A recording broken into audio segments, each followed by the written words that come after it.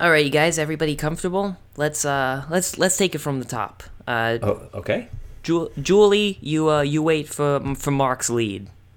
All right. Dee Dee, you stupid girl, get out of my laboratory. Sorry.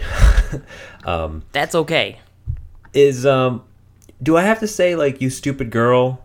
Like, she's my sister, right? Does it have to be, like, a sexist thing? Can it just be like, oh, sisters are so annoying? Like, how do I want to play that? I think it's okay if you play it like that. Let's keep going, Okay. and All right. maybe it'll make a little bit more sense. Okay. Like, this is a very turbulent relationship, but this is brother and sister, so that makes sense to me. I don't know. Maybe Okay. I'm projecting. No. You're absolutely. I mean, you're more experienced at this. I'm a little nervous about it. That's okay. And when it says out laboratory, am I supposed to read that like with the hyphens? I was wondering about that as well. It feels like I'm reading it out of a dictionary. Yeah, her lines are like button. I think it is actually going to come together if we do it a few times. They told us that these characters actually did have pretty weird accents, so let's keep an open mind. Okay, Mark. All right, let me give it another shot. Dee Dee, you stupid girl, get out of my laboratory. Gosh, Dexter, I never realized you were such a shut. Maybe you should wait a minute. Hang on. I'm sorry. I have to cut. I have to cut for a second as well. That's all right. So I was wondering. I'm not sure what exactly whinnying noises means. Like a horse or. Oh no, you just. It's more of a gigglish delight. Yeah, but it just seems to go on for pages. Is this really? I don't understand what percentage of my line seems to be this. Yeah, and my character doesn't feel like, I know I'm the title character, but shouldn't I have a little more pathos? I'm pretty much a jerk. I'm also wondering about these stage notes. How much taller am I than Dexter? It says I'm looking basically at my feet when I'm talking to him. Am I supposed to be wearing a lab coat and gloves the whole time? Because I'm doing some pretty minute adjustments. Yeah, this is off to such a weird start. I don't even know how the monkey is going to fit into this.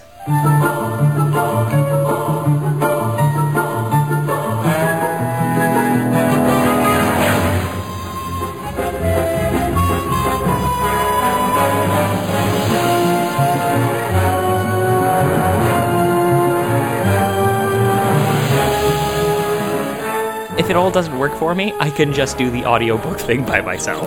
That is also okay. Fun. Okay, let's move on. Yeah, that was a. I mean, good ad-libbing though on your part. You don't know this now, but in the Invader Zim episode that I just edited, you say like, yeah, the intros, don't worry too much about them. We done 70 and they're like 30% good. That's about right. I mean, they can't all be the Smurfs intro, okay? No. Most of them shouldn't be the Smurfs intro. This one's about to be. Oh, God. All right, let's start this off. This off right. Yeah. Okay. Off right. Welcome, everybody. Enter stage My left. name is Ben. And my name is Zane. And this is the Cartoncast. We review old cartoons and see what we think of them as adults. And my today... Cartoncast, my beautiful Cartoncast. All right. And today we are talking about Dexter's Lab. Not laboratory. The show is actually called Dexter's Lab? Wait, no, is it called Dexter's Laboratory? No, it's called Dexter's Laboratory. No one refers... Technically, it's Dexter's Laboratory. Sure, I guess. Which is probably the least weird thing about it. Right, but they never refer to it as a laboratory, so for some reason, I thought that the show was actually called Dexter's Lab. No, I think everybody does. It's fine. Fine. Anyway, Dexter's Lab, the show, ran on Cartoon Network from 1996 to 1998, and from 2001 to 2003. It had a movie after 2 seasons, which was supposed to conclude the series, but then they brought it back under new direction. So we're mostly going to focus on the first couple of seasons. Yeah. So when it was created by Genndy Tartakovsky, whom we we talked about him in a different work of his, Samurai Jack, which is very different from this, but also holds a lot of common DNA. When he stopped working on it to go work on Samurai Jack, Dexter's Lab got revived in 2001 under Chris Savino after he left, and it was dealt by an entirely different production team, which made it a lot less good, I guess. Right. It was a lot less magical. I don't know. I remember very little of it. I went and actually watched like an episode of it, and I was like, maybe, it was rose-colored glasses. Maybe I was just green with envy that this thing that I loved so much had changed so drastically. No, it's actually very bad. It's weird. It's one of those weird moments where like I know that it's bad, but I can't like quantify how it's bad. Because there's a few tonal shifts. There's a lot of animation. It's a lot. That's a good way to put it. It's a lot of little things adding up to something that's a lot less polished and special to me. But so we're gonna entirely focus on the Dexter's Lab, the first 2 seasons, and that's actually a little misleading because each season had 13 episodes, except for the second season, which had 39. So really, it's the first 4 seasons. Either way. But yeah, as you said, this also had a movie called Ego Trip, which was supposed to round out the series. You did watch it? I was curious, and then I wanted to watch a little more, and then before I knew it, it was gone. I have fond memories of Ego Trip. I don't think it's as good as the actual TV show, but the fact that he grows up to look like Action Hank is pretty excellent. I did watch the Action Hank episode. And the great thing about Ego Trip is that the whole plot behind it is that Dexter, he's not trying to do good, he's just trying to be the best and see how cool he turns out to be. Like, yes. Ego Trip's a very fitting name for it. Yeah. So this show was in the great cartoon renaissance on Cartoon Network. There was, Cow and Chicken, there was Ed and Eddie, there was all sorts of stuff that was really, really unique and like very, very successful. Yeah, well, this cartoon was popular. It kick-started those other shows. Like, this was the first one, and then those all followed it. And it was part of the wave of original programming that shifted Cartoon Network away from the classic Hanna-Barbera stuff. I recently watched a guy on YouTube who was talking about the downfall of Cartoon Network in the recent years, when it's become more and more centered on social media and pop culture jokes and things like that, as opposed to strength through good writing and production and things like that. I can't see, where is he precisely? Let me see if I can find his names real quick. But if you compare the first pass of Dexter's Lab and the second pass, it delineates it pretty good. Yeah, writing is definitely a strong point, and just like the creativity and range that they were able to go through in making this. So, like you said, it was made by Genndy Tartakovsky, but it was also the starting point for a number of other cartoonists like Craig McCracken, who did the Powerpuff Girls, Butch Hartman, who did Fairly Odd Parents and Danny Phantom, and Seth MacFarlane, who did Family Guy. Speaking of Butch Hartman, and they all started here. Yes. By the way, just so that we don't forget, the guys who I was talking about, his name is Saber Spark, and his rundown of kind of what's ruining Cartoon Network is I thought was pretty good, and it culminated in talking about how much he hated Teen Titans Go, which was very calming to my soul. You're right. In any case, this enjoyed a huge amount of popularity, so much so when I was growing up that I could not believe how much of this show I remember. Yes. When I go back and watch it. Every episode I rewatched, I remembered a surprising amount of weird details. Agree. Like the sound effects even. Like, yeah. Dexter jumps, hits Dee Dee, starts sliding down her like it's somebody squeegeeing a window, and he slowly becomes more and more dejected with that it's happening. This has one of the best sound effects of any show I've seen. The sound design is a huge strong point.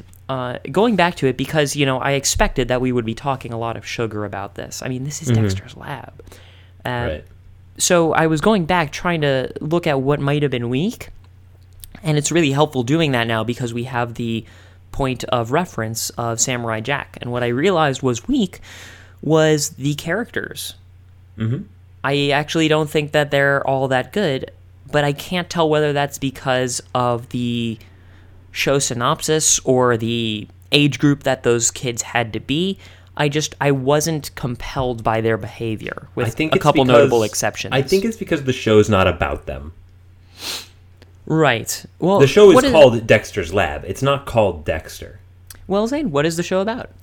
So the idea behind the show is it's a little boy genius named Dexter, and he has a secret laboratory where he conducts all manner of mad science, which is interrupted by his careless and clueless sister, Dee Dee. Do you think that the advent of mad science and the fact that we see it in so many different places in media, like there's a mad boy scientist for every 2-year age group, right? There's Barry Ween and this guy. There's Tony Stark. It kind of Jimmy Neutron. The Jimmy DNA the DNA goes back to the B movies of the 50s and stuff. Yeah, I'm wondering if it does actually have a point of reference in things like Frankenstein, where science is showcased as intrinsically destructive. I'm wondering if that's because that's a point in this show, as we'll get to, is that because he's a small boy and he's sort of standing on the shoulders of giants. It's sort of like a martial artist, he hasn't earned the power that he has, and it leads him down the wrong path, just like Jimmy Neutron. Yeah, and it's not about the choices he makes, it's about the actions and its interaction with this, very fake science and engineering that he does. Oh, it's pretty soft. It's pretty soft on the hardness versus softness science We're scale. there to see the spectacle, and, comparing it to Jimmy Neutron, where a big part of the show of that very formulaic arc is, I learned a lesson. I mean, he didn't, but No, but that's what Nick wants you to think. Yeah, I shouldn't have solved this problem. It wasn't really a problem. I should, understand things besides science. Here, it's I caused a problem. I solved the problem. The episodes end before he even has a chance to introspect. So that's true, and I think that's a really good point, is that in other shows, the shows of the vintage where you feel the need to solve your problems or have your characters learn a moral, that's more fairly, or that's not more Fairly Odd Parents, that's more Jimmy Neutron and stuff. While watching this, something that jumped out at me is that he loves science and that he's also a little boy and never the twain shall meet. He doesn't use science really all that much to do the little, he might put on a learning, a language learning helmet and learn French, but the episode is not about him, about him regretting the decisions of science. It's about what happens to a person when all they can say is omelette du fromage. Yeah, this isn't Timmy that's Turner where the show exists. This isn't Timmy Turner using his magic to, spend more time with a girl he likes. This is, Dexter did some mad science. Oh no, shit, he has to go to school. He has to spend time with his sister, and then the effects converge but don't influence each other. It is a strict comedy setting that happens to be propelled into being because of mad science. That mad science is not the important part of Dexter. And It's not the most important part of most of his plots. Oh, I just remembered one of the episodes I wanted to watch that I didn't get a chance to. Oh, which one? The one where he has to learn piano. Oh yeah, and that song, man. This show has a weird number of celebrity guests and weird musical numbers. I think that's Paul Williams. So I was gonna say, since you brought it up, and not to get too far off the road. No, that's fine. This show, because it's built by Genndy Tartakovsky, who, if you want to learn more about him, go back to episode 8 or watch Clone Wars or whatever. But if the thing about Genndy is that he pushes the envelope. He experiments with his own formula, frequently taking on other genres of thing while he's doing his thing. The man loves himself some anime, and it shows. when he was doing Samurai Jack, he had that one episode where Aku was just talking about ridiculous stories to some kids to try to influence younger minds. Right. That's not what Samurai Jack is about. No. But he weirdly like just transports the thing that he's working on into whatever genre he really feels like. Yeah. They do that here at times. This show is more adaptable than Samurai Jack, I would say, because Samurai Jack is, for the most part, contained within a very atmospheric, like, it's emotive.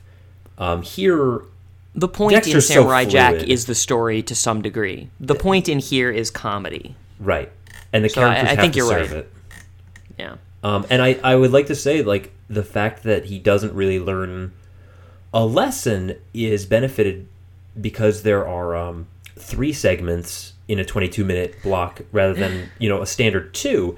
And the middle one, frequently is not looking at Dexter. It's looking at one of these 2 miniseries that we can talk a little bit about each. Dial M for Monkey we will and later, The yes. Justice Friends.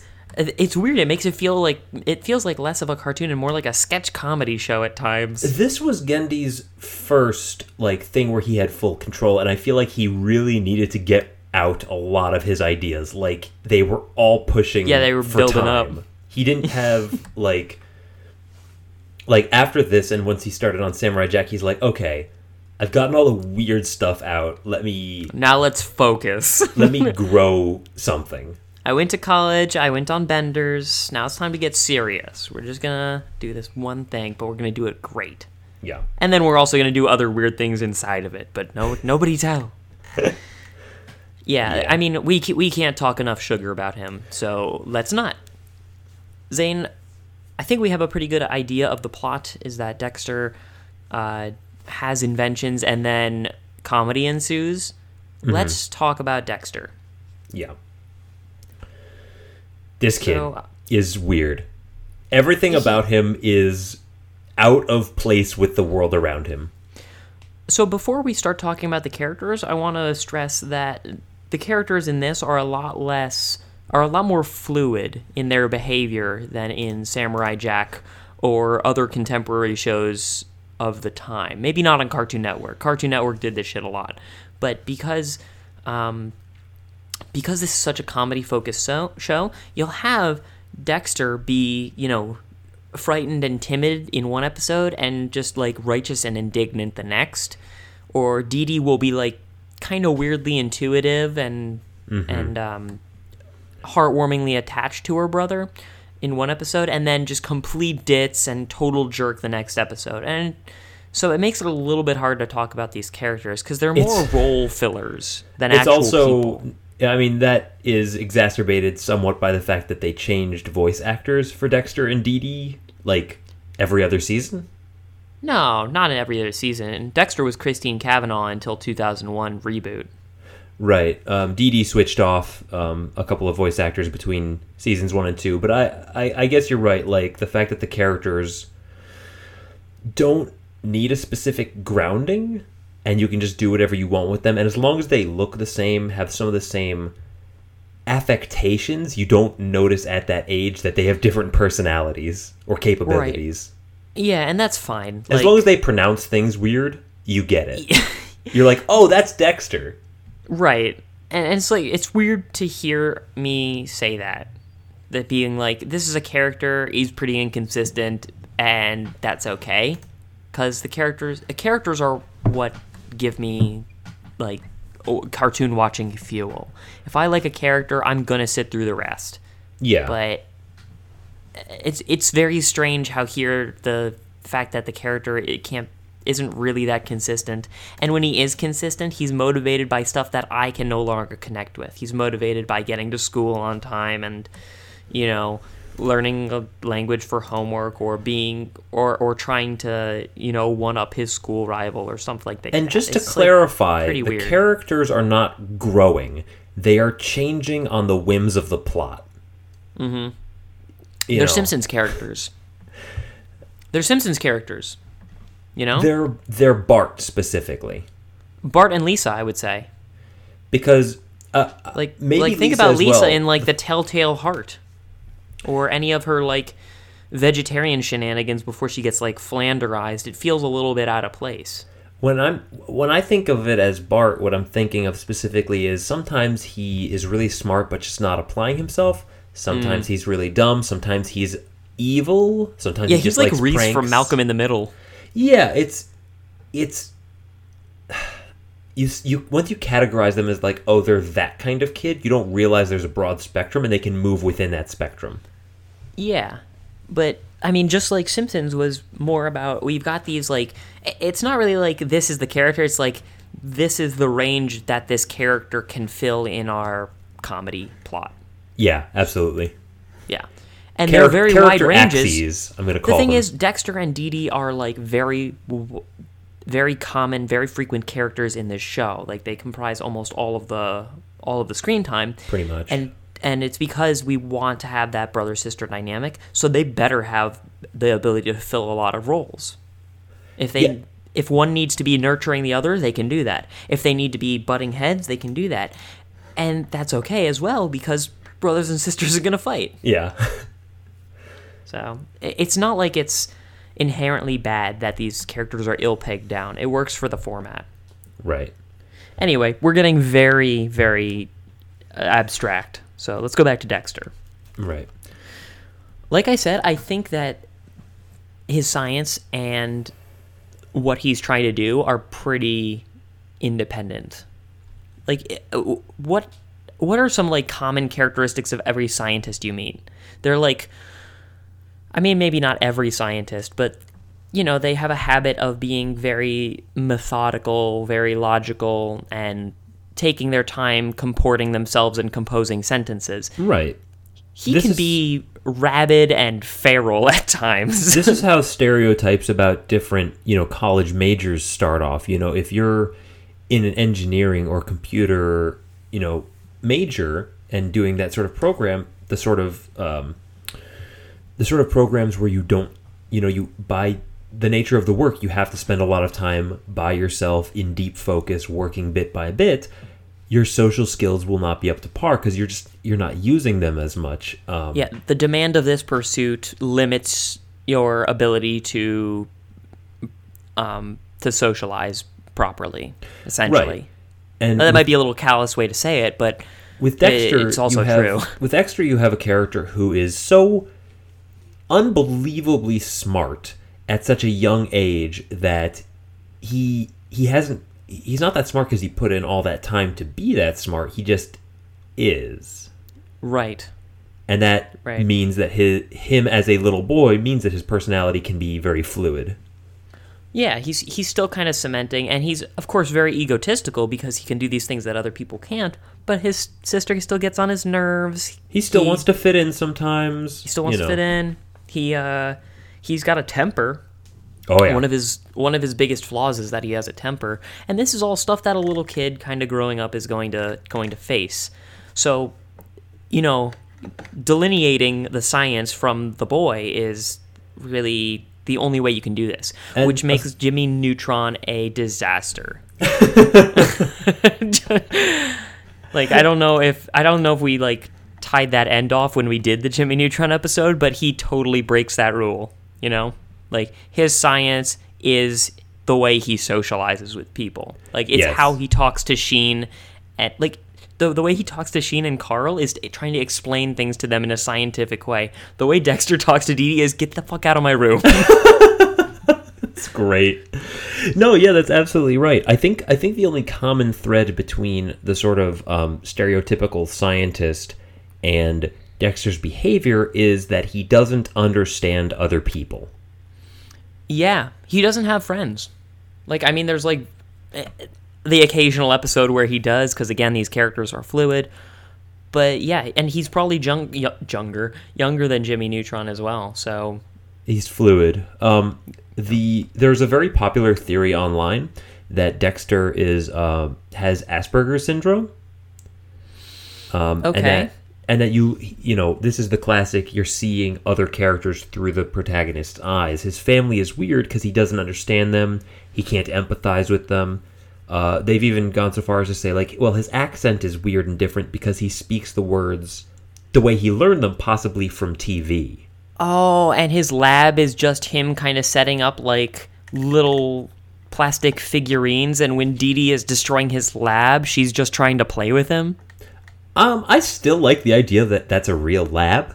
I don't think you necessarily have to deny that. I'm not 100% sold on it, but it makes way more sense than the theory that Dexter is Dexter from Dexter.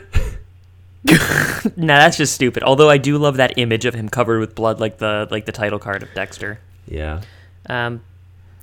So that's an interesting theory. I don't think I like it. No, but the fact that he doesn't understand. Pretty much. Sorry, go ahead. No, it's okay. I like what we said about him so far, and some of his weird behavior, like specifically his scientific affectation, like his weird accent, his lab coat, his boots, all can be explained by the fact that Gendy just reasoned that mad scientists should look like that. Yeah, why? That is the only explanation. Why wouldn't he be able to just turn Mount Rushmore into battle bots? It's fine. It's cool. That's what science does, guys.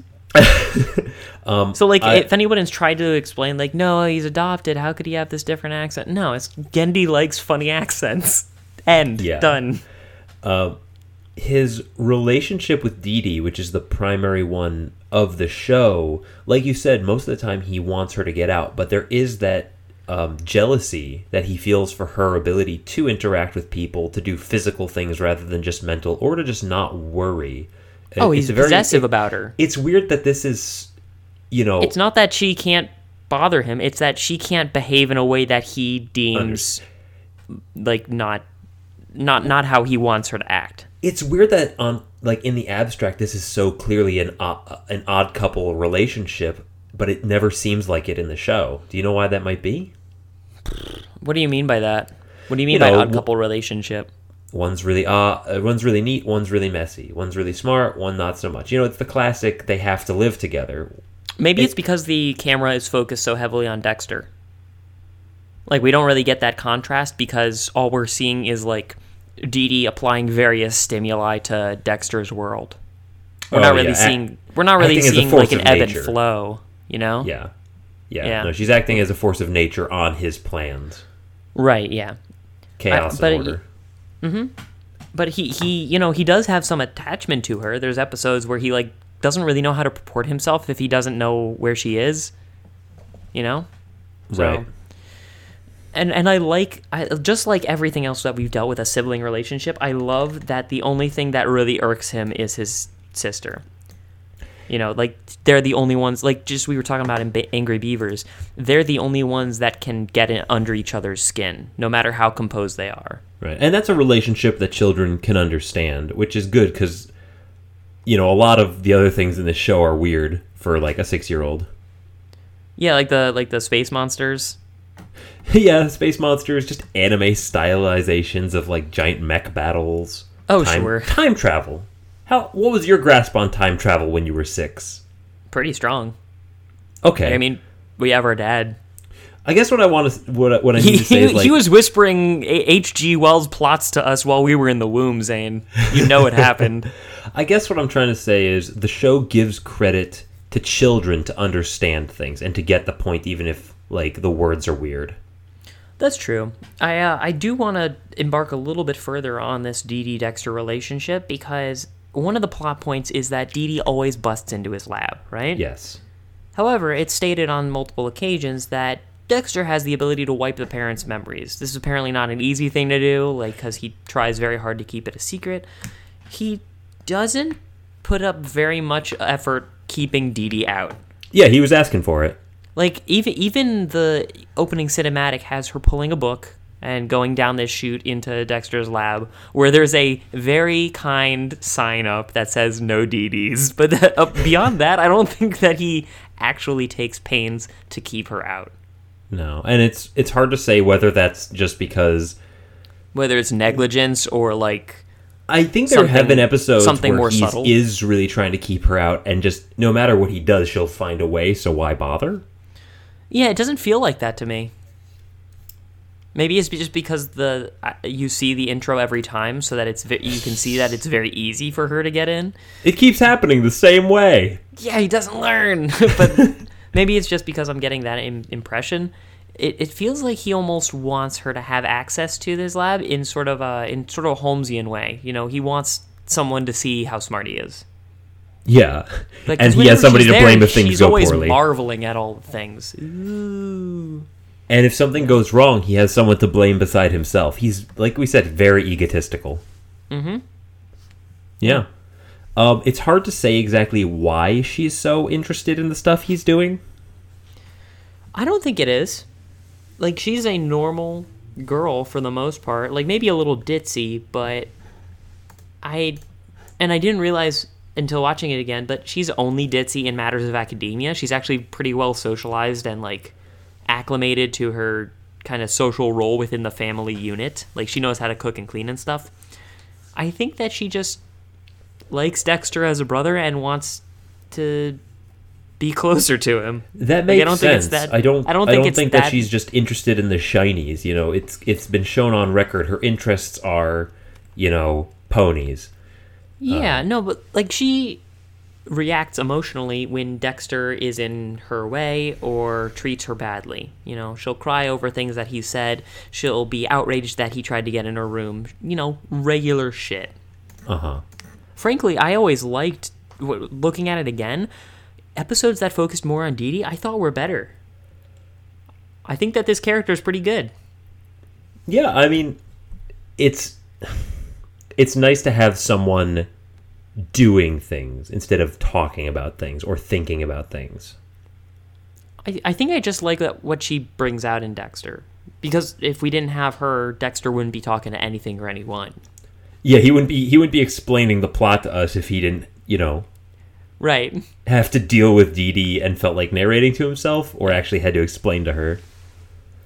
Yeah, it's like she is like the champion of a village and had amnesia, and now she has to be reminded by everybody in the whole village. It's like, no, as you forgot, this is the way our society works. Right.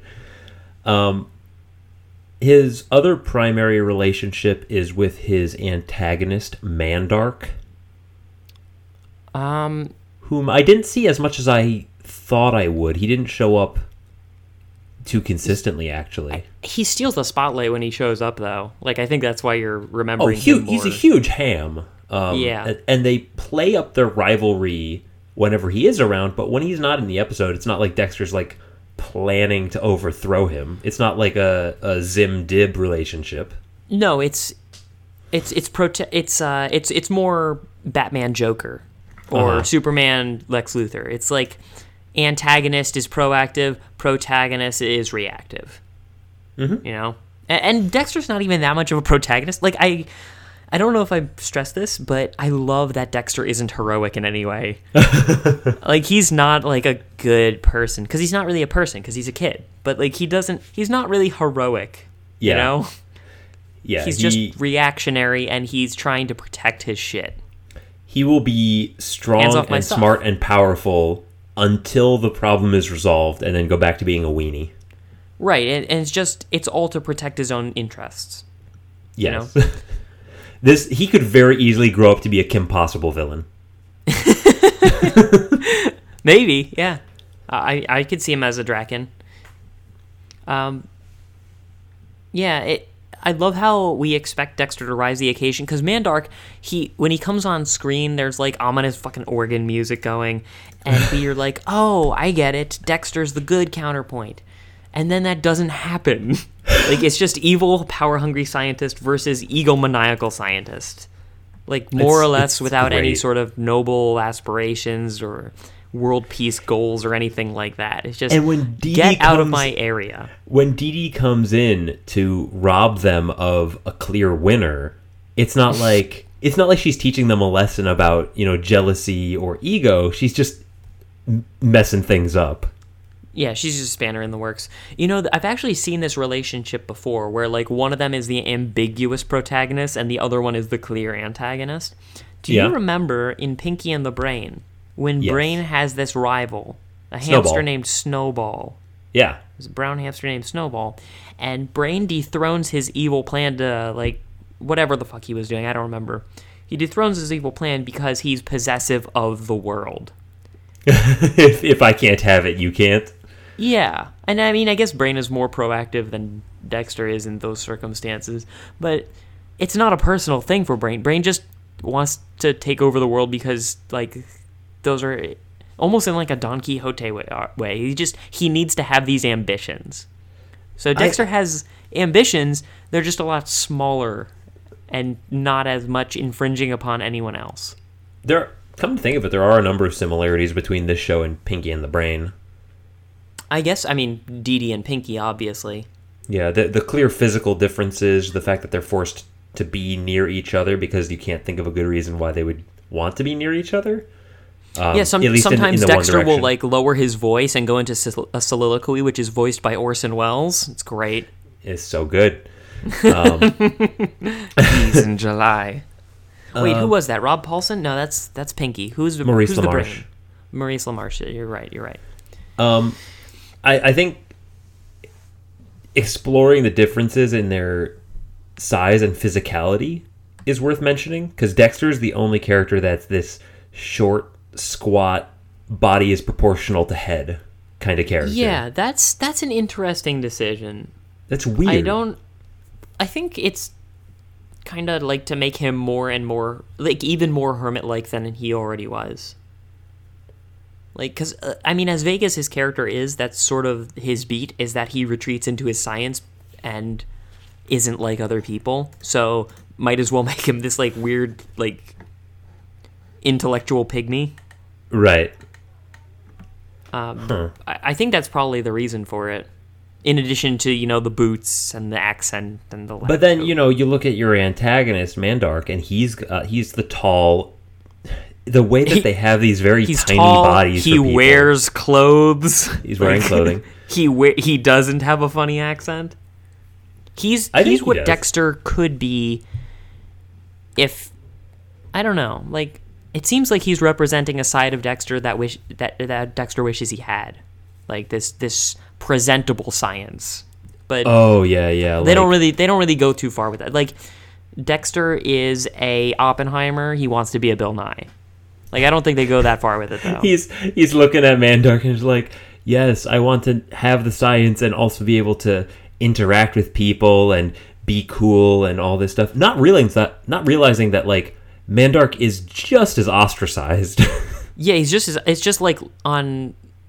because like Mandark is like obscurely sinister. The grass is greener. That's all it is. Yeah, and that awesome cadence to his laugh. I can't get over how good that is, Zane.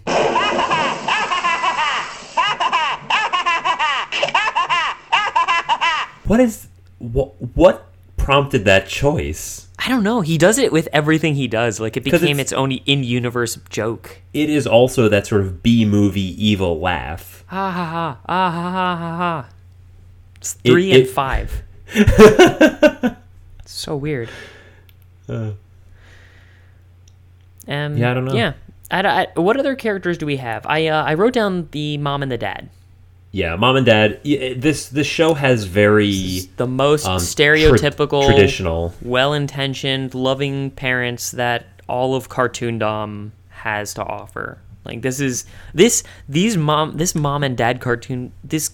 and dad are fucking distilled to like concentrate. Like, they don't get more mom and dad than this. Yeah, you see this in a lot of other cartoon moms and dads. Dexter's dad, in particular, is one of the better cartoon dads. That's how I would put it. He's not quite as unhinged as Jimmy Neutron's dad. He's not as weird. No, he's like Doug's dad. Stupid as Timmy Turner's dad. Yeah, he's Doug's dad. He's Doug's dad with a silly streak. Yeah, with a little bit sillier. Like, he is kind of like a 50s working man, like, oof, hard day at the office, that sort of thing. But he always has a smile on and is delighted about vapid, like, vaguely manly things like sports and razors and fishing and shit. And it's weird because it's just so little to him. He's clearly, family man, working hard, this sort of like iconic American good guy. And he loves his kids, he loves his wife. Dexter doesn't get him. And doesn't really like him, it seems. I think that you're going a little too far. It doesn't seem like Dexter doesn't like him. They just don't interact that much. It's like the dad is just kind of a 50s dad, which is just like, if you do your chores, you're an alright kid. Like, he's not very in tune with Dexter's sensitivity or what he does with his free time. He's just like, as long as I get a pipe at the end of the day and someone brings me my slippers, we're okay. Maybe I just saw the episodes where he was portrayed more silly, that I got the sense that he was, being portrayed in Dexter's mind as a very, you should be doing more with your life. Yeah, like as a goon. Yeah. As a goober. Maybe. I didn't see everything in the show is in contrast to Dexter. That's how it's set up. That's true. He's the centerpiece of the world, and everything that exists around him makes it seem like he's being encroached upon by normal society from all sides. And his mom is so far removed from him that it's hard to say that she has an established personality. Again, they have a range. I had a hard time writing things down about Mom, and not because they're not there, but because they are viscerally problematic to me. So if anybody here is not familiar with, like, you might be familiar with the dad because it's Doug's dad. If you if you're not familiar with Dexter's mom, then go look this image up, because it's, like, pretty amazing.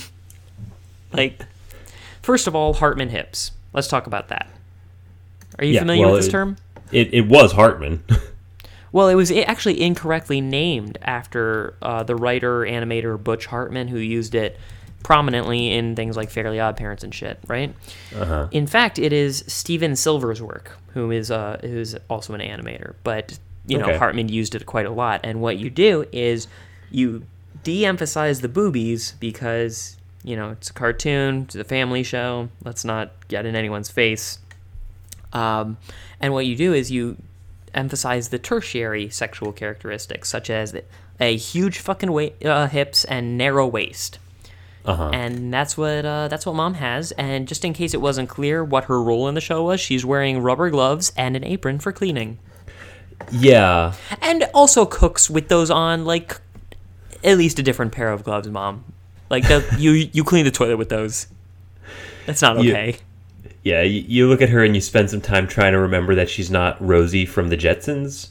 Yeah. Like, they're dressed the same. They serve the same function, and it's not okay. Yeah, and as, like, regressively, like, feminist regressive as Judy Jetson was in Jet Starks Meet the Fletsums. And taken all together, the mad science, the B-movie, the classic American family, I think the 50s are the decade. Like, we've talked about how certain shows remind us of different decades. This is very 50s. Yes. This is actually very similar. It reminds me of Hey Arnold quite a bit when we focus on the parents. Yeah.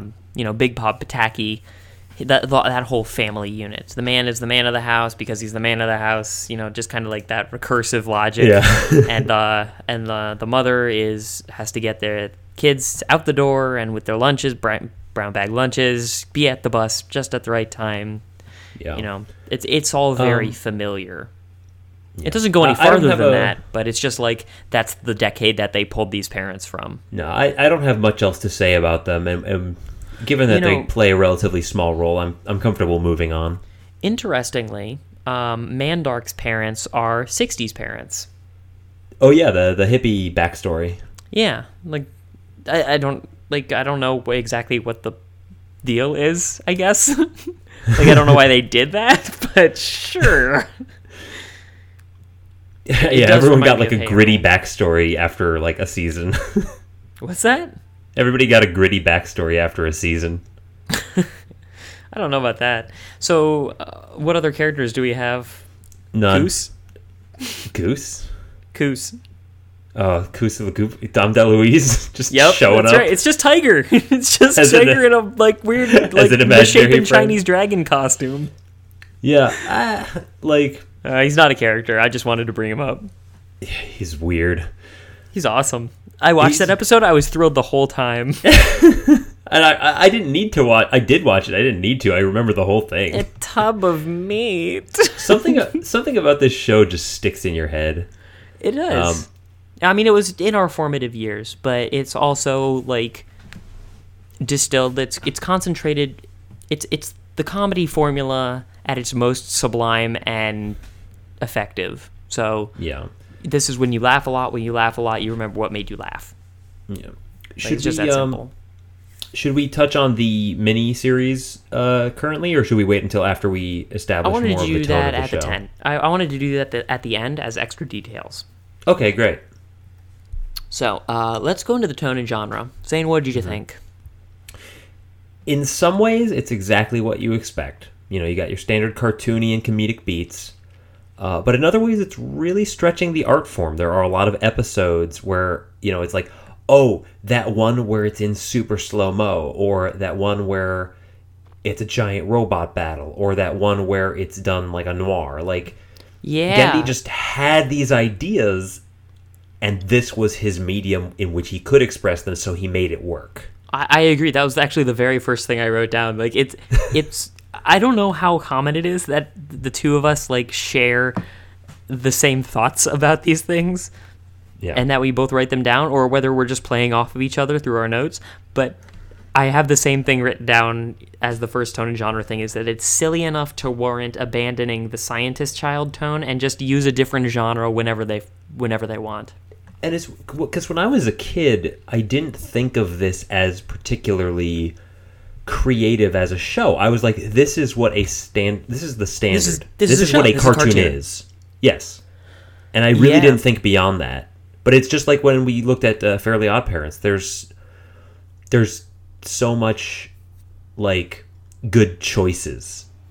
Yeah, I mean, mission statement for our podcast, and it does bring up that issue of, is this show actually as good as we think it is, or were our tastes defined by the cartoons in our youth? Mm-hmm. And that's a hard thing to judge, because the people who have cartoons in their youth right now are watching shit. I mean, not uniformly, of course, but like, there's a lot of people who, like, Teen Titans Go has a huge fan base. You know, whatever you say about it, it has got a huge fan base. In 20 years, are they going to see that show as being, you know, the perfection of comedy? And that's the thing. No one's surprised anymore when a show has a musical episode, or when they have celebrity guest voices. This is where a lot of that started, except for like Animaniacs, which was, you know, for an older sort of... Ooh, I can draw it way back before then, Zane. Really? Like the first example that I can think of is the opera episode of Looney Tunes. Okay. And they also do one of those here. You know, with like with Bugs Bunny in like the Valkyrie costume and bewitched Elmer Fudd, because that's his only setting. Fair enough. I guess what I mean is, like, maybe this is more of a revival of it. I can't think of too many examples in the previous 15 years to this where that was something that was done. Yeah, I mean, it certainly steps on the gas when it does it too. Like, it makes a whole episode out of it, or like uses it as background music for the whole thing. Mm-hmm. It's not just to plug a song so that, you know, they have something to put on the soundtrack at the end. Like, they're not just plugging a song to let one person to let a popular singer take the spotlight so that she suddenly a clickbait maniac or anything like that. No, it's, if they're going to do music, they're going to do it right. They're going to do it as a whole. They're going to do it as a stage production, not a halftime show. You know? Yeah.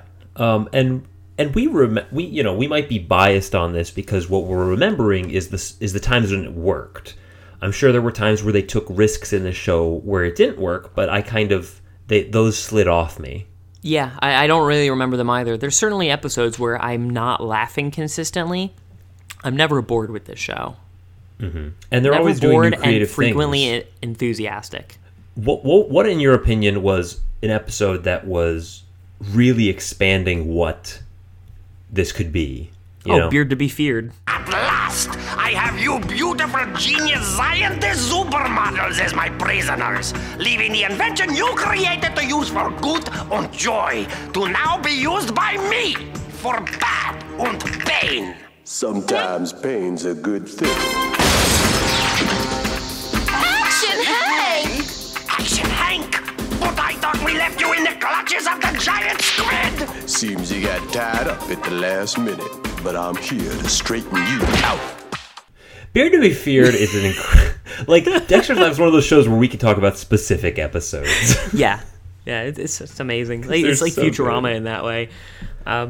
I don't know. Like they had the opera episode, right? That kind of helped. Really, its common episode serves to push the media forward because they commit to whatever they're doing, and what they're doing is sometimes vastly different from what they've done before.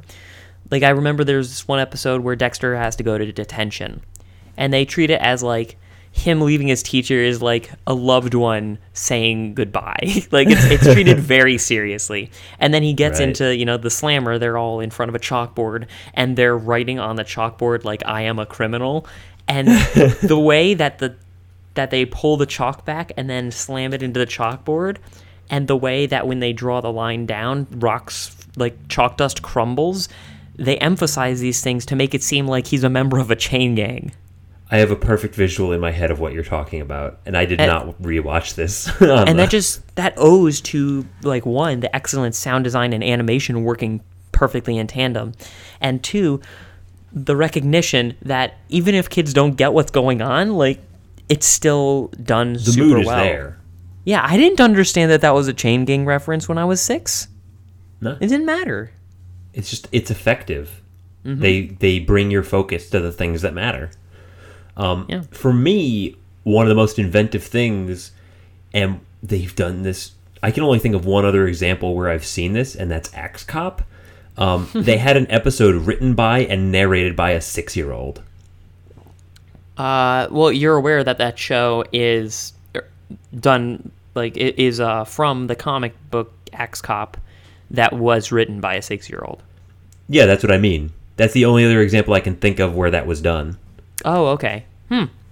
Yeah, I don't know. Do you remember this episode where it's like this kid reading a story he wrote, and they just animated it, and it, like, there's run-on sentences and things that don't make sense. It's like, and then Mandark said, and then Dexter said, and you see Mandark like, oh, I want to talk, but no, I cannot.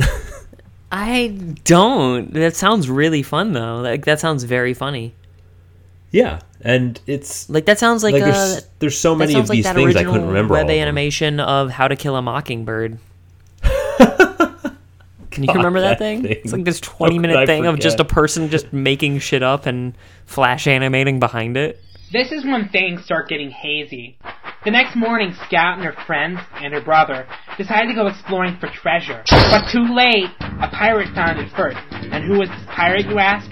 No other than Boo Radley, who wants them dead as much as the treasure. Almost. He says to them, now I have the treasure from the tree, and all you get is the string and the clock watch. And Scout, a girl, says, not so fast, pirate.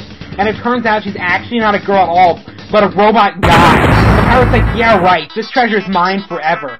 And right when he's getting ready to ride away on his burning shark, the pirate's like, no! Because right then, a mockingbird, which is giant and has blades like a helicopter, takes away all the gold and gems, except for the character name gem, because he's worthless. I don't think there was a single person in 2003 who I didn't show that to. Oh, yeah, that was like the next Homestar Runner for a little while there. It was like before old Greg hit it big. God, right. I love, in moment, like, living legends like that. They're going to be talked about. Like, and some of them weren't. But the point is, at the time, you're like, this is a big thing and deserves to be treated with the utmost respect. That's why I was somewhat, worried about this episode, because Dexter is one of those that veers on too good for us to talk about, or too iconic. It's very close. It is.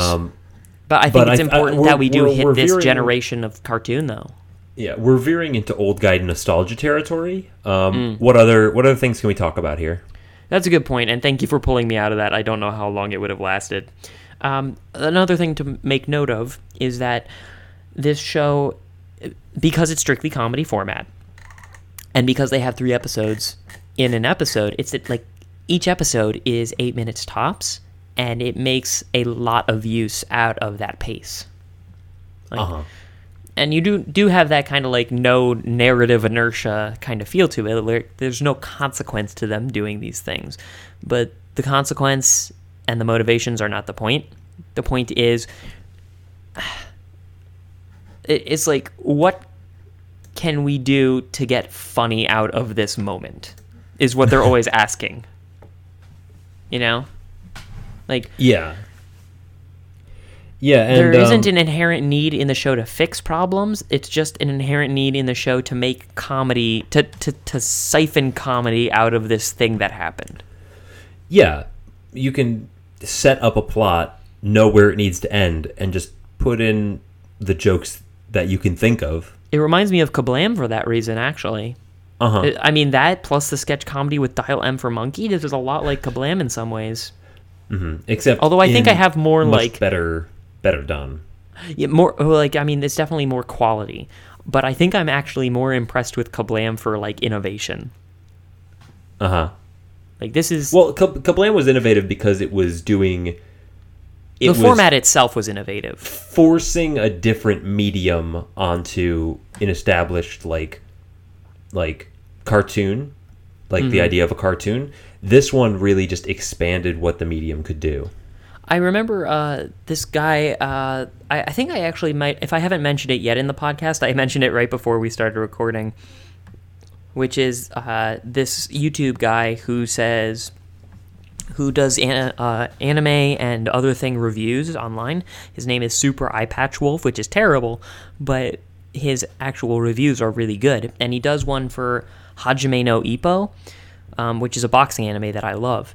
At the end of it, he says, now when I go through an anime, I like to always consider what pushes the medium forward. And in that anime, nothing really did. It was more of a celebration of the medium that was already there. Everything that they could do to it was already in their toolbox, but they used it so precisely and effectively that it made an over-the-top excellent show. And I sort of feel like that's what is happening here. Like, all of this stuff is tried and true. They have like really good leitmotifs. They have a really good sense of comedic timing. The sound effects are just Looney Tunes a lot of the time, but they're used so effectively. Many of those praises could also be said of Kim Possible, but we were a lot less sweet on that. What do you think the difference is? Well, one of it is breadth of experience. Is it just better? Kim Possible only does one tone, okay? It does spy. That's it. Right. This does whatever it feels like. This does action movie. This does horror genre. This does, zany fantasy adventure. And it does all of them with its own, stock sound effects. It doesn't. You don't get bored. You don't get bored watching this show because it's always something different. Yeah, that's. You do get bored watching Kim Possible because it's all about. You're always gonna know. You know that you can always beep her. Like there's no surprises with Kim. But sometimes Dexter turns into a Godzilla monster and he's suddenly shouting his attacks like it's some sort of kaiju film. Like, what the fuck? You can't do that in Kim Possible. Yeah. Dexter loses a surprising amount. Oh, yeah. It doesn't matter. I've seen... Dude, remember that one episode where he tries to make himself super tall so he could ride the amusement park ride, the roller coaster? Oh, the roller coaster? Like, again, notice how small these plots are and how quickly science gets out of the way. Like, yeah. I need to make myself taller. Okay, growth accelerant. The rest of the episode is all about him being too tall. We're just going to forget the science. Like they forgot the original premise. Right. we watched this overcorrection of science. At the end of the episode, he is in a full speeding roller coaster and smacks his head right into a wall, and it just cuts to black. It cuts to the end. It's like, he just got decapitated. This is a children's show. So yeah, like it does have like that weird sense of no ontological inertia. Like it just maintains status quo. Not really. Like this next episode, whatever. But that does allow it to be whatever the hell it wants. Yeah, I like agreed. that. That takes me a lot of places. Let's see. What else do you want to say about it? I I can't think of anything else. I don't think we necessarily need to. There's given one that other we'll thing be that I wanted chatting to a bit say. about the miniseries. Yeah, there's one other thing I wanted to say, which is that Okay. that the show is weirdly heartwarming at times. I don't know if you noticed this, and it's because they have that. It's because the characters have that depth of field. Like, they can be whatever they want. So sometimes they can be like a brother and sister who love each other. Like, that's not outside the realm of possibility. They're not going to harp on it. They're not going to do it every episode, but the pieces are there to do that, and they convey that really well as well. It's impressive that those episodes can also be entertaining. Do you remember the Kusala Gooba Goop episode right at the end where he imagines him away, and then Kus is like, "Goodbye, Dee Dee. Goodbye, Dexter. You'll never see me again." And that's like kind of silly, but then Dexter is fraught with regret. He's like, "What have I done? Oh no, I'm so sorry." And he grabs Kus and he's like, "You are warm." And he's like, "I know." And it's surprisingly effective. I thought that was actually a really sudden and unbelievable shift for Dexter. It was, but even considering the character. Considering I'll grant you that. But accepting that it was a sudden shift, it was like, this is a kid who is losing a quote-unquote friend, and he doesn't know how to handle it, and he's just, trying to hold the friend back from disappearing. Uh-huh. Maybe it's not they that... They force you into that emotional moment out of nothing. Right. They do. And that's, listen, it can be done better. And it's done better. No, I'm saying that they shows. did it effectively, and that's what's so weird. I think it's weird. just a function of me being, older and more cynical, that I'm like, that shift doesn't make sense. No, it doesn't make sense. You're totally right, and I do think that it does it weak in this show. The point is that this show can still do it, and that's pretty cool. Absolutely. Yeah. Yeah. I mean, you become very in touch with Dexter's emotions throughout the show. They don't always make sense to you, but, that's the emotion that they're trying to make you feel. Yeah, he wears it on his sleeve. Mm-hmm. It's he's just not 6 consistent. or something, right? Yeah. All right. So I guess we should probably go into either the sideshows or the animation. Which one? Let's do the animation. I actually have quite a few things to say about this, and this bit is fairly consistent even with the mini bits. Yeah, I mean, I think all the differences in the animation are mostly genre shifts more than actual changes in the animation style. Uh-huh. Tartakovsky said that he was going for a cinematic feel, which he really perfected in Samurai Jack. But he wanted to keep the backgrounds. He wanted to keep the backgrounds relevant, and so a lot of the scenes are more zoomed out than they would otherwise be. Like you said, they do zoom in for certain very emotive slowed down thing, like the chalk breaking, but most of the time you can see a lot of the lab, and it pays off. You could probably sketch the layout of Dexter's house without too much trouble. Right. Yeah, that's a good point. It also this also allows a difference in scale between the characters and some of Dexter's inventions. It creates a visual metaphor for the gap between his intellect and his stature and some of his emotional shortcomings. Yeah, and also just his and also just the gap between his life and everyone else's life. Yes, yeah. Just that. Yeah, that may be a consideration for why he's so short. So you can see the background more often? Maybe. I guess there's also Dee Dee there, but she's very skinny as well, so it's not as though she really gets much. Well, no, Dee Dee has the same mass the interface with the background. It's just shifted up by about a meter. Yeah, but that's the point. You like Dexter can't ignore her when she shows up. That's true. Gets in the way of the lab. Oh, Ben, we got it. There's machines in there. You don't know. That's interesting that he always wanted the background to be relevant, and I feel as though I saw a lot of walls breaking and objects being manipulated. That I don't know if you've ever noticed this. This is especially bad in some modern RPG games. There is the background, and then there is the interactable background. and they are very sharply delineated, like, visually. Yeah. You know that you're going to be able to touch this wall because it's got a different, like, modeled texture, because you're going to have to move it at a point, so it can't look like shit like everything else. Right. That doesn't happen here. I mean, Yeah, it's not a everything is game, usable. so... Yeah, everything is usable, but, like, in other... You might have noticed this at one time or another. Like, if there's, like, a pile of rocks, and then someone's going to pick one up, they're going to pick up the weirdly discolored one that's, like, not quite in the pile, you know? Yeah. Because the pile of rocks is, like, this stock image that gets used in a whole ton of stuff. And The this pile pebble... is a thing in of itself. Yeah, it's a pile. It's an indivisible unit. Pile. Yes, indivisible pile. The beaver. Yeah, so they don't do that here. A lot of the objects that can be interactable are interacted with, and then a lot of them that aren't going to be interacted with are, like, look pretty similar to everything else. So the environment always feels necessary and not weirdly separate from the actions of the characters. And part of that comes from the consistency of the lab and the layout of it. Like, not necessarily in, like, oh, it's this big, because it's way bigger. But in that everything has the same sort of blue chrome, square shape. In the future, everything's feel to chrome. it. Everything's chrome in the future, unless it's Mandark's future, in which case it's red and triangular. Oh, it's so good. Like, that's Aku. It's just Aku in Mandark's future, right? Yeah, this it's is how his color palette. This is how they show the rivalry.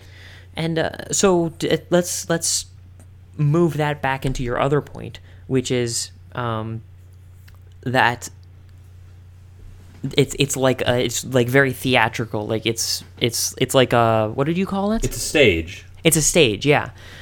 So it conveys a lot of its storytelling through, like, the atmosphere and, like, the color palette, but also it does, it's conveying all of these different genre shifts by how the characters move and how that interacts with the sound effects that happen. To give you a couple of examples of that, let's say Dexter has to prepare in a hurry in the morning. So he overslept. He's only got a minute left. He puts on a time expansion helmet. Don't worry about it. It's going to time expand this episode. Did you watch it again? I watched it, and the sound effects and the visual details they went with are so good. It was like a weird fighting game for when he was moving from one place to the other, and that sound effect that you felt sped up. Yeah, it felt like he was moving at super speeds. It felt like the Flash moving in an episode of Justice League. Like, it's got, like, that sound effect, and it's got, like, that clear visual indicator that he's moving faster than other shit. And it's the so after motion. Good. The blur and that whooshing sound, you know? And these are so important, and so many shows still get it fucking wrong. Like, even Tasmanian Devil, like, something like that, it still does that. You know, it's got that, like... Oh, he's here, he's a tornado in transit, and then he's here. Yeah, it's got the sound effect of a pile of wood going through a wood chipper. And he's like a little miniature dervish. Another example is that, like, in the Action Hank episode, in the Beard to be Feared episode, he saves Hank from it. By the way, I'm going to take us out of the point for a second so that we can discuss Beard to be Feared. We briefly thought about doing a rundown of, like, episodes that are amazing, just one episode from a variety of TV shows, and this was top of the list. So, because the whole thing is one huge Shaft reference,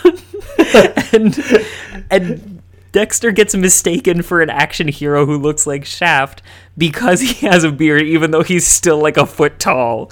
And then he has to go into a smuggler's den who are smuggling flour and making a bunch of baking puns. And he saves Action Hank by... Like, there's this other... The villain has, like, this sharp, like, rapier-type beard that he's trying to stab Action Hank with. And he comes in, and it's got, like, those motion lines. And then the sound cuts out, and Dexter jumps from behind and puts his beard in the way of the rapier beard. And it goes... And he's going in slow motion, and it shatters against how virile his man chest is. It's so silly. that like, it's not about the beard on the outside. It's about the beard on the inside. That's so gross. I love it. That doesn't make any sense.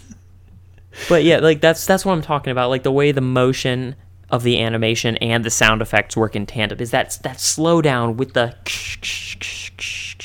like yeah, it's like a very dramatic moment kind of sound effect motion interplay that sometimes they do a lot of in other shows. It's not just that I don't feel capable of explaining it. It's that even now I'm sure there were things that I saw that I don't know why they worked so well. Yeah, and I think that's true more in this show than maybe other shows, because there's nothing thematically beautiful in this show. Like, there isn't. There's nothing that deep. And which is a shame, that they're not drawing from the same well necessarily. They have a lot of really nice touches, but they're all different.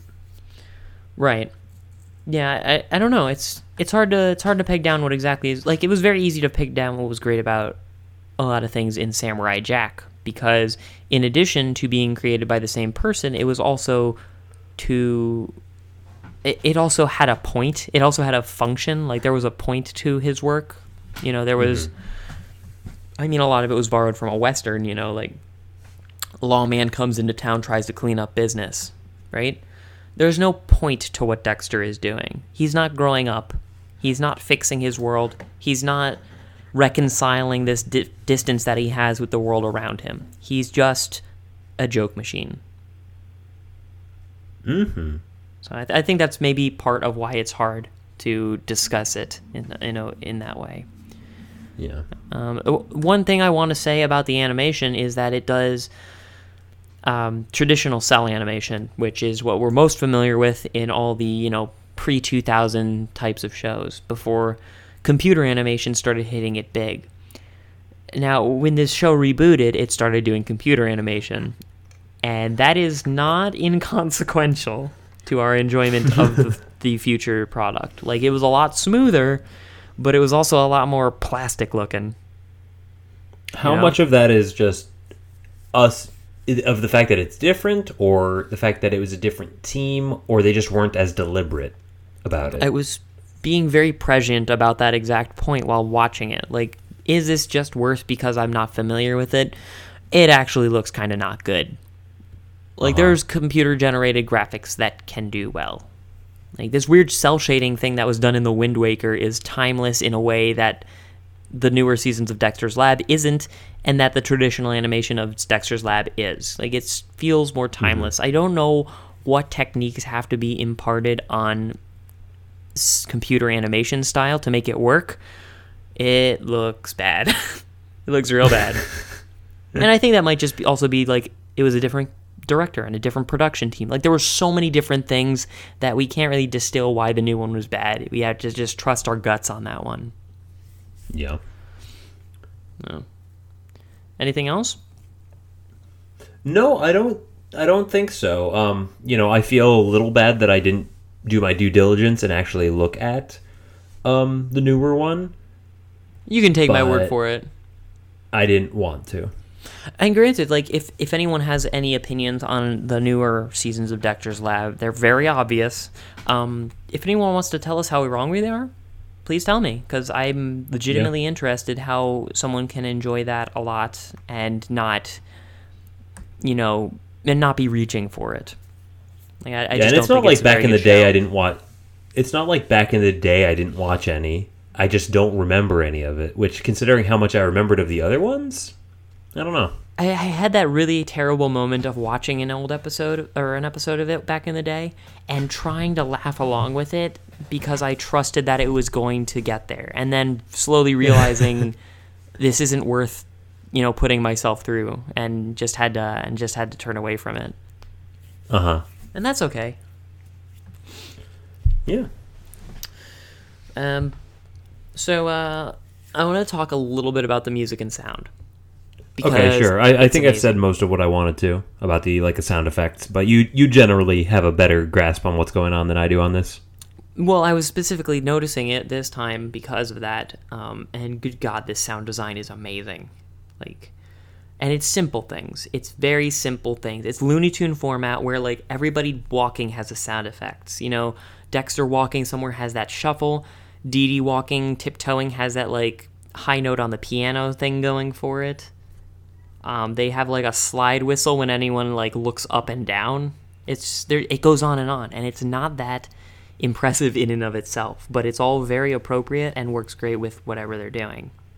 Yeah, there was a lot of deliberation and work because there are a lot of sound effects and they're all different. Like, sounds of impact always sound great. Like, someone gets thrown through a wall in Dexter's lab, it sounds great. Like, in general, someone getting thrown through a wall, like, I'm sure, like, maybe if you don't know it right now, but you've seen people get thrown through walls and it doesn't sound that good. It always sounds good here.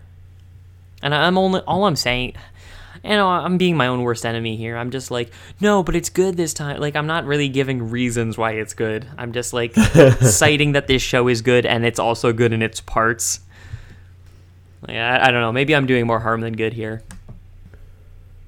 Sorry, got tired. No, it's okay. Yeah, you do sound a little bit tired. Yeah, I didn't get a lot of sleep. And I've been up and working most of today rather than relaxing, which is what I wanted to do. Hey, man, I totally understand it. Do you think that we can... do you think you can pep yourself up for the next 10 minutes or so? Oh, I can talk about Dial M for Monkey, you know. Let's do that. Sure, let's jump right into that then. I did have more to say. Like, I did have more examples of great sound effects, but I'm not going to harp on it. You guys get my point. No, I think the message is clear. I do want to say that they make good use of leitmotifs here, because Dee Dee's is always like a piano leitmotif, which fits her, like, elegance, and Dexter's is always some weird death march. So, you know, he is a dire figure. He died. He strikes quite a dire figure. But yeah, go ahead with Dial M for Monkey. After countless experiments, all testing proves negative. No enhanced abilities, no physical mutations, no nothing. It seems you shall never become anything more than a mere monkey. Monkey, this is Agent Honeydew. Help us.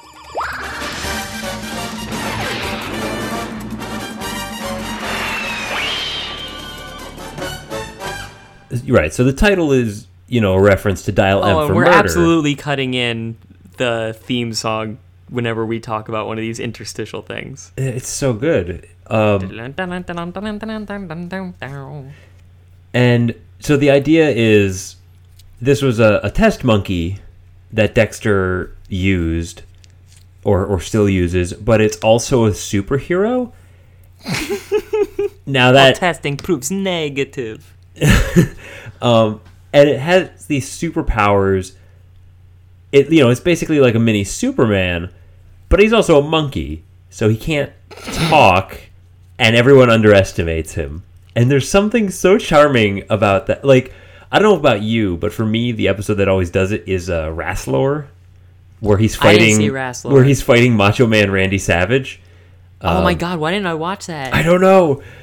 Isn't that the one where he just keeps getting beat up and Macho Man Randy Savage is moved by his champion spirit or something? You can try and cut it in if you can find it, but it's like, I could break every bone in your body, but I can never crush your spirit. Incredible. I could crush your body, I could smash your bones, but I could never break your spirit. You marvel, little monkey. Any world that could spawn one as noble as you is truly blessed. I spare your earth.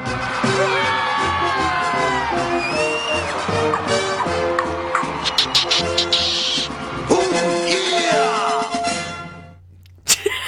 yeah! I love how many segments Macho Man Randy Savage has squeezed into our podcast. This is like the third one. There's also in the season 2 finale where they basically fight a Godzilla made of axes. What? I don't know if you saw that. Dexter reveals his lab to his parents because he accidentally released a Godzilla monster and needs their help to pilot a mech. Oh my God, I forgot about that one. And they're losing, and Monkey just breaks into the center and fuels it like he's the heart. Oh yeah. So stupid. Monkey's weird. Monkey in and of itself is weird. Also, I don't know if you caught this. I mean, you could guess. Zane, who do you think that monkey is voiced by? Well, that's Frank Welker, Ben. Yes, of course. Did you actually write it down, or are you just guessing? Because I think I saw it. Right. I didn't write it down, but Yeah. I think I saw it. Also, come on. Who I could feel it be? the need to point it out every time that it happens because Noted it's Animorph. fascinating. Noted Animorph Frank Welker. I find it fascinating that one guy did every animal for a 10-year period in cartoons. Longer than that, I think. Like, he just went around squawking into microphones and, like, as a paycheck. Like, what the fuck? Man. Yeah, and he has this, like, British handler, Agent Honeydew, who can reach him by I thought I stepped telepathy. into Austin Powers real quick. It was Like, so a lot weird. of It's like, extra details. Like, this segment feels a little padded because they're trying to make Monkey fights a giant thing into a longer than 2-minute segment. I love how much the people love Monkey. Oh, yeah, there's a lot of cheering for him, like, and that's what gets him back up. Like, this is He's right got out of the such comic good books. PR. This is- Yeah, Zane, what comic book is this? Because this isn't Superman, really. Like, he has Superman powers, but it's, like, it's too campy for most Supermen that I'm familiar with. It is campy. I would guess something from Marvel, just because Gendy, the Justice Friends is based off of the Avengers, and he had read those growing up. It's almost like a radio broadcast. Like, do you remember that one episode of Venture Brothers where Captain Sunshine shows up? Uh-huh. And then the Monarch zaps him with his own energy, and this weird voiceover comes in, and he's like, reacting to the same solar energy that fuels his powers. Yes. Captain Sunshine becomes energized, or something like really out of place. I'm like, I don't know if you meant to make it sound so sexual, but becomes energized. because that's the same cadence that you use. Yeah.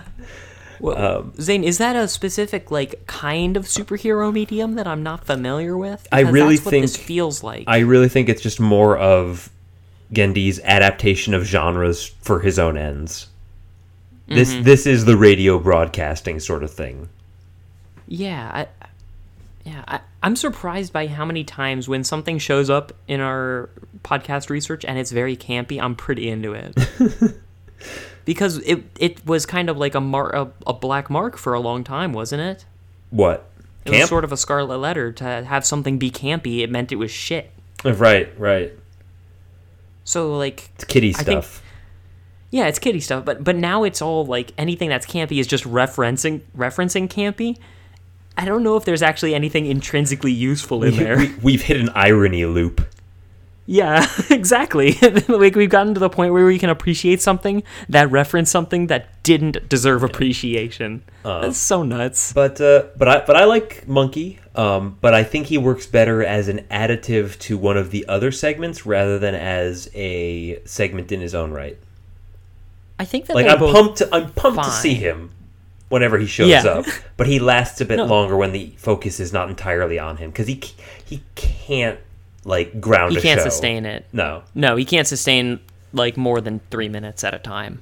There was an episode where Mandark had an evil duck that he did the same thing to, and they had a battle, and it just went on for way longer than it could. Yeah, I intentionally avoided that one actually. Really? Yeah, for that reason. I mean, it wasn't bad. It just wasn't that monkey stuff that I love. Ben loves that monkey stuff. Love that monkey stuff. Zane, what else do we have? I was much more into the Justice Friends, which is the Avenger parodies, and it's just them living together. The Justice Friends, 3 of Earth's mightiest heroes, joining forces under one roof to face the challenge of everyday life.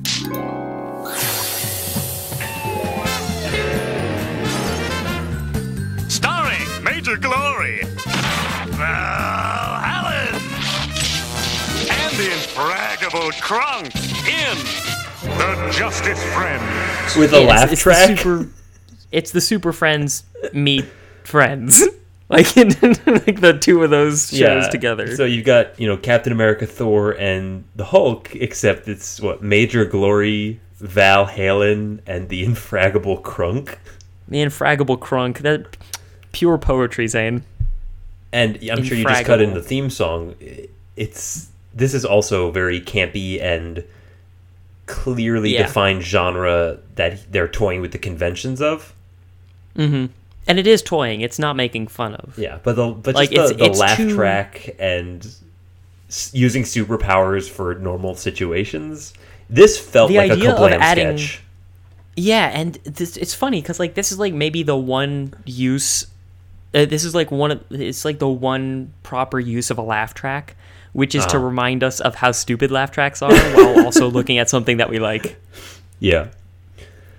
No, Did you have a favorite one? I like the different superheroes in the same way that I like the ones that showed up on Harvey Birdman, because it's clear these are all based on something I'm familiar with, but something's a little different. Like Capital G, who is a black guy that grows really tall. Oh, geez. Yeah. So it's that's G. Yeah, that's something. Who else? There were a bunch of them.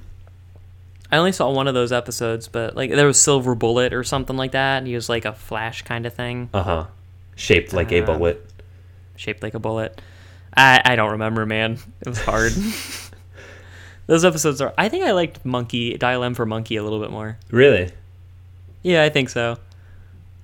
I mean, I didn't dislike the Justice... I didn't particularly like the Infraggable Crunk or Val Halen. I love Major Glory. Major Glory is the best. Or he's just practicing the Pledge of Allegiance to himself in the mirror. Yeah, it's so good. Yeah, I've slaved over a hot griddle all day to give this once in a month all-American breakfast for you, and this is the thanks I get. And he's got strawberries and blueberries laid out like the American flag. I'm like, oh man, you're so into your own bit. It's so great. He's committing way harder. I know. I think it's good though. They also have these weird little comedy intermissions as well. So this is weird because in the mini segment, The Justice Friends, they watch TV and we watch the Puppet Pals. Puppet Pal Clem and Puppet Pal Mitch, one of whom was Rob Paulson, I believe. Really? Yeah. I think Major Glory was as well. Oh, that makes a lot of sense. That may be why I like him so much. So yeah, this just plays into the idea that Genndy Tartakovsky had a lot of ideas and he insisted on using all of them. Probably not even all of them. Probably just the ones that they let him use. Yeah. But it's not just Puppet Pals. There's other comedy intermissions as well. It'll just be it'll be like quickies. It'll be like the little quickies that happen in Garfield and Friends. Except way better. Well, absolutely way better. But not the quickies were actually probably the best part of Garfield and Friends because it meant that we didn't have to watch for a long time. Right. But these are actually pretty good. I don't even know if they're that much better. They're just little throwaway gags before they're willing to do another episode for us. So it'll be Dexter walks up. Dee Dee's like, Dexter, what's that? Points to his shirt, flicks him in the nose. He's like, very funny. Dexter, what's that? Does it again. Will you cut it out? Okay. Dexter, what's that? And he's like, oh no, I'm not falling for that again. And he's closed his eyes, and there's this giant mutated bug on his face that's the size of his whole head that's just chittering and skittering back and forth and gnashing its mandibles. He's got to at least feel that, right? Yeah. Yeah. And it's it just lets us watch the thing just kind of chitter and just behave on Dexter's face for a minute, and then the thing's over. Yeah. Nice little four panel thing. It is exactly 4 panels. And again, a really good place for the sound design to lend a lot of humor.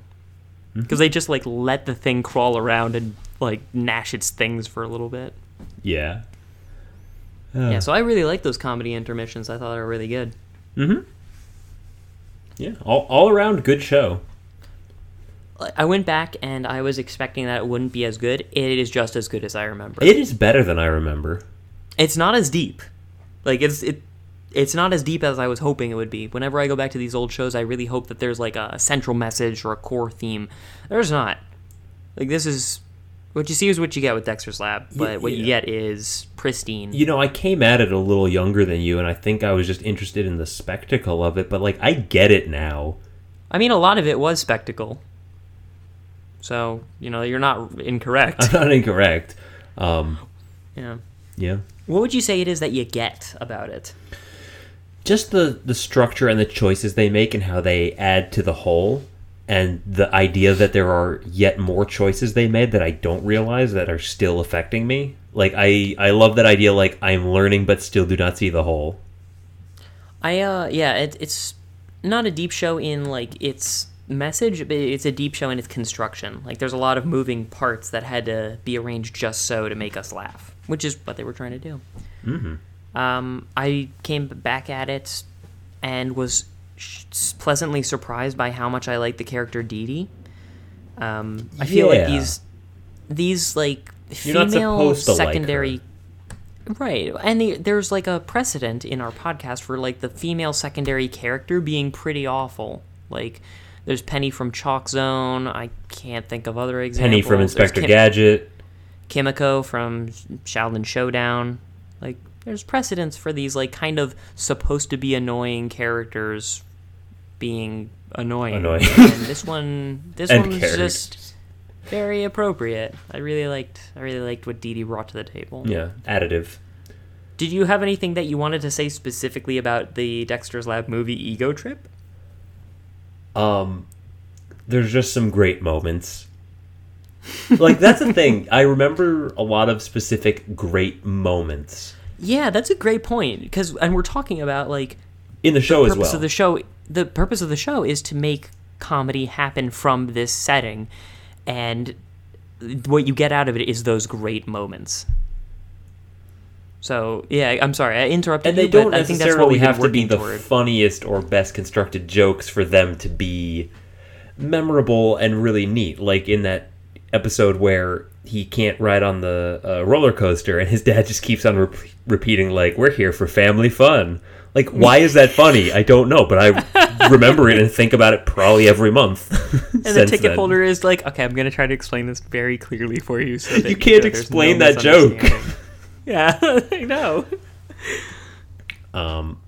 In Ego Trip itself, I love the Dexter versus Mandark 4v4 battle. Yeah, that one's really good. That felt very, like, well scripted. Well choreographed. Like, you knew where everybody was. I love any sort of, like, superhero versus supervillain matchup, and they're losing, but then they just switch targets and they all... It's very... Yeah, it's tried and true. I mean, they didn't quite classy. do that. They were, like, equal but opposite. Yeah. So, like, evil fat future Mandark had all the tech on his side, but, you know, good future badass, like, action Hank Dexter was, like, really acrobatic and could actually... Yeah, like, they just like tried harder. It's like a proper action hero fight. And then there's a slap fight on the lower end, and then old Dexter and old Mandark are just, like, calling each other names with increasing severity and consternation. Yeah. Which, again, is a very nice moment because it's very, like, it's, like, funny in how stupid it is. And I don't know, just the impressiveness of fitting in a stable time loop and multiple time travel trips and 4 characters that are the same character in 45 minutes? And again, I can't get over how they say it multiple times in the movie. The only reason Dexter is going to the future is because he wants to find out how cool he is. Yeah. And I'm not paraphrasing that. He says that line. Let's go find out how cool we are. And, like, he goes into the future and he's like, "Oh, I'm not cool here. Let's both go to the future. Oh, damn it, I went too far. I'm not cool again." And then he goes to just the right time, and they're all impressed with how bald his head is. How rugged he is. Dome. He's so rugged. Yeah. And, do you have any favorite episodes? I mean, Beer to be Feared. Beer to be Feared is really solid. I like that one where that Willy Wonka-esque one where he meets Stephen Hawking and they do I don't know how to describe it, a song about using science to overthrow the nature of reality.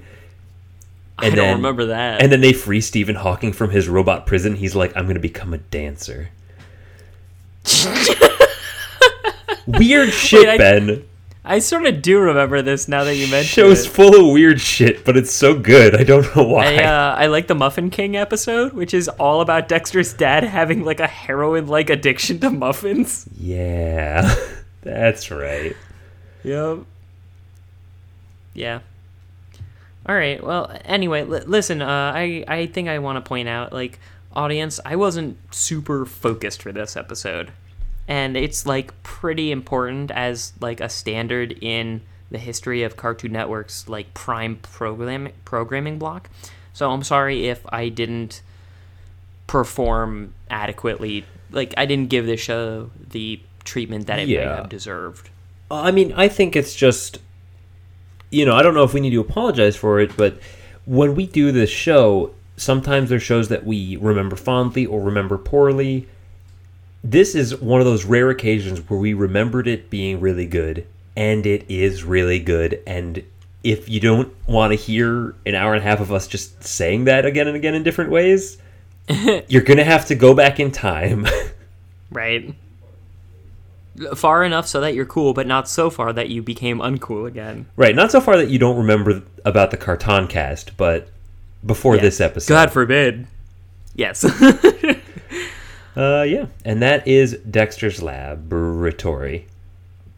Yes. Again, I wish we could have done a sketch involving Dexter's Crabratory, where he becomes a salesman at a crab restaurant, but, whatever. Ben comes up to me, he's like, I got 3 bad ideas.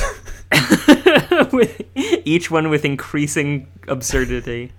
Each one's crazier than the last.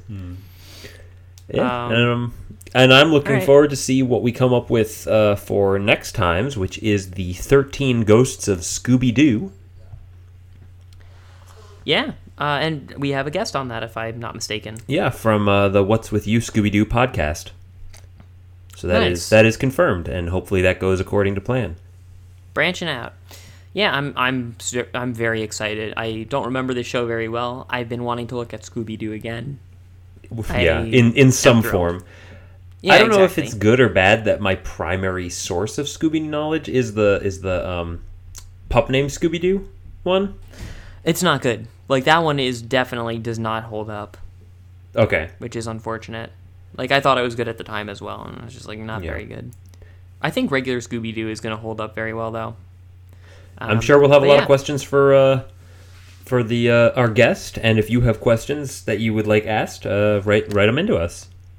Yeah, and you can go to do that. You can go to www.cartoncast.com and leave a message or suggest a show, or go to our Facebook page, and possibly, if you would like to, be very helpful, go to iTunes and give a rating or a review. And more than anything else, just tell your friends about the show if you like it or if you don't like it. Yeah, we love getting the feedback. Yeah, and we love getting the hate. I don't know if I know that I noticed that you glanced right by it. I might not do. We had decided on maybe doing the show Fruits Basket for our anime, because it is something that I haven't looked at before because I didn't want to. But it is a slice of life, and we haven't done one of those before. If I come up with one that I would rather do, then maybe that'll happen, or I might just not do an anime entirely. But yeah, tentative that, and if you want to cut out the title of that anyway, that could also be good. The title of what? Of the anime, when you said it, just bleep over it. Nah, I don't care. Okay, great. Tasmania, Zane. It doesn't matter. That's true. It's all good. All right, man. All right. Well, yeah. Until next time, get out of my laboratory. Yeah. Okay. Beat you to it. We both got there at the same time. I got there a little before you. Yeah. I'm just gonna. Yeah. How dare you be my rival in getting people out of my laboratory? I didn't know that's what that button did. There's only one button. That's where we can leave it. Here comes inspiration.